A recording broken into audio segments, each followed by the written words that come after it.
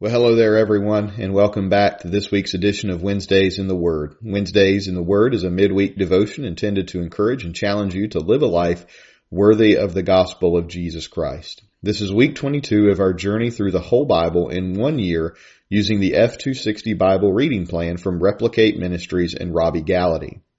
This week we'll be reading some of the minor prophets, and one of my favorite minor prophets is Jonah.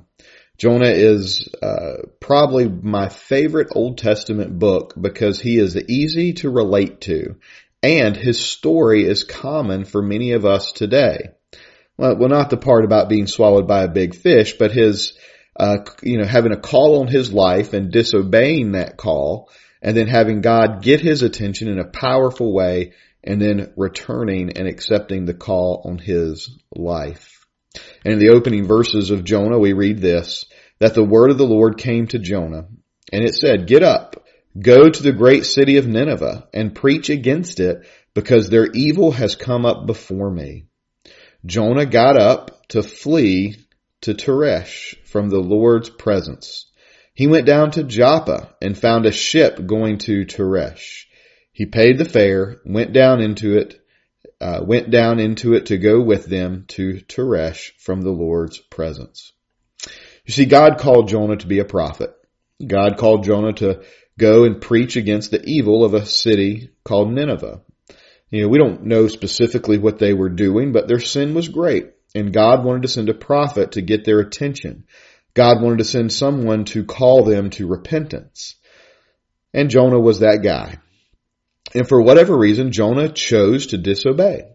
Instead of going to Nineveh, he got up, he went down to the ports, to the shipyard, he got on a boat, and he went the opposite direction.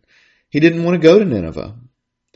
And because of this, God was going to get his attention. First, God brought a really bad storm against the ship, which led them to eventually throw Jonah overboard.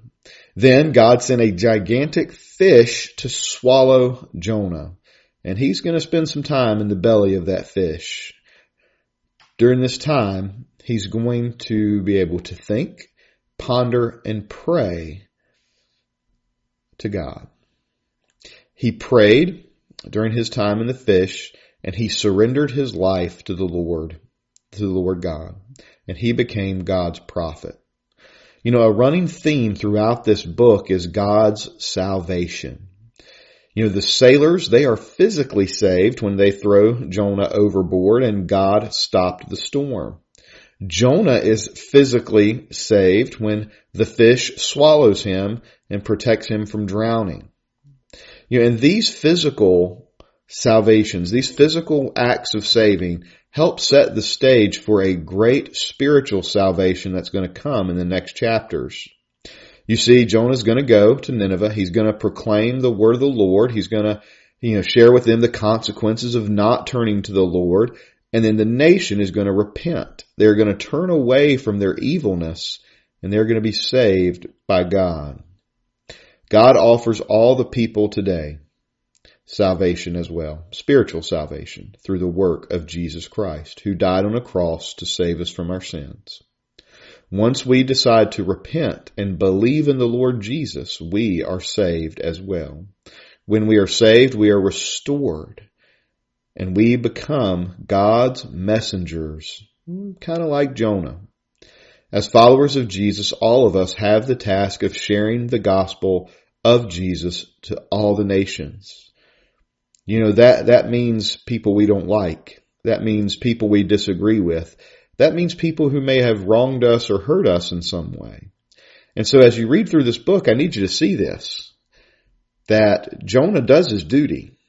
He proclaims the judgment of God, and then he goes, he sits, and he waits. What is he waiting on? Is he waiting for their repentance? No. Jonah's waiting for their destruction. You see, Jonah, and when he heard the celebration, and we heard that they had repented, Jonah was not happy. You see, Jonah did his duty, but he didn't really have the same heart for the people that God had for the people. Many of us know that we're to proclaim the gospel of Jesus Christ to all the nations. But do we really have the heart for those people that God wants us to have? Do we really desire to see people saved from their sins? Do we love the people like Jesus? Do we have the compassion that Jesus had for the hurting and the lost? I want us to ponder that this week. I want us to search our hearts like Jonah had to do. And I want us to pray that we would develop a heart for the people that God has a heart for. God bless you and have a great rest of your week.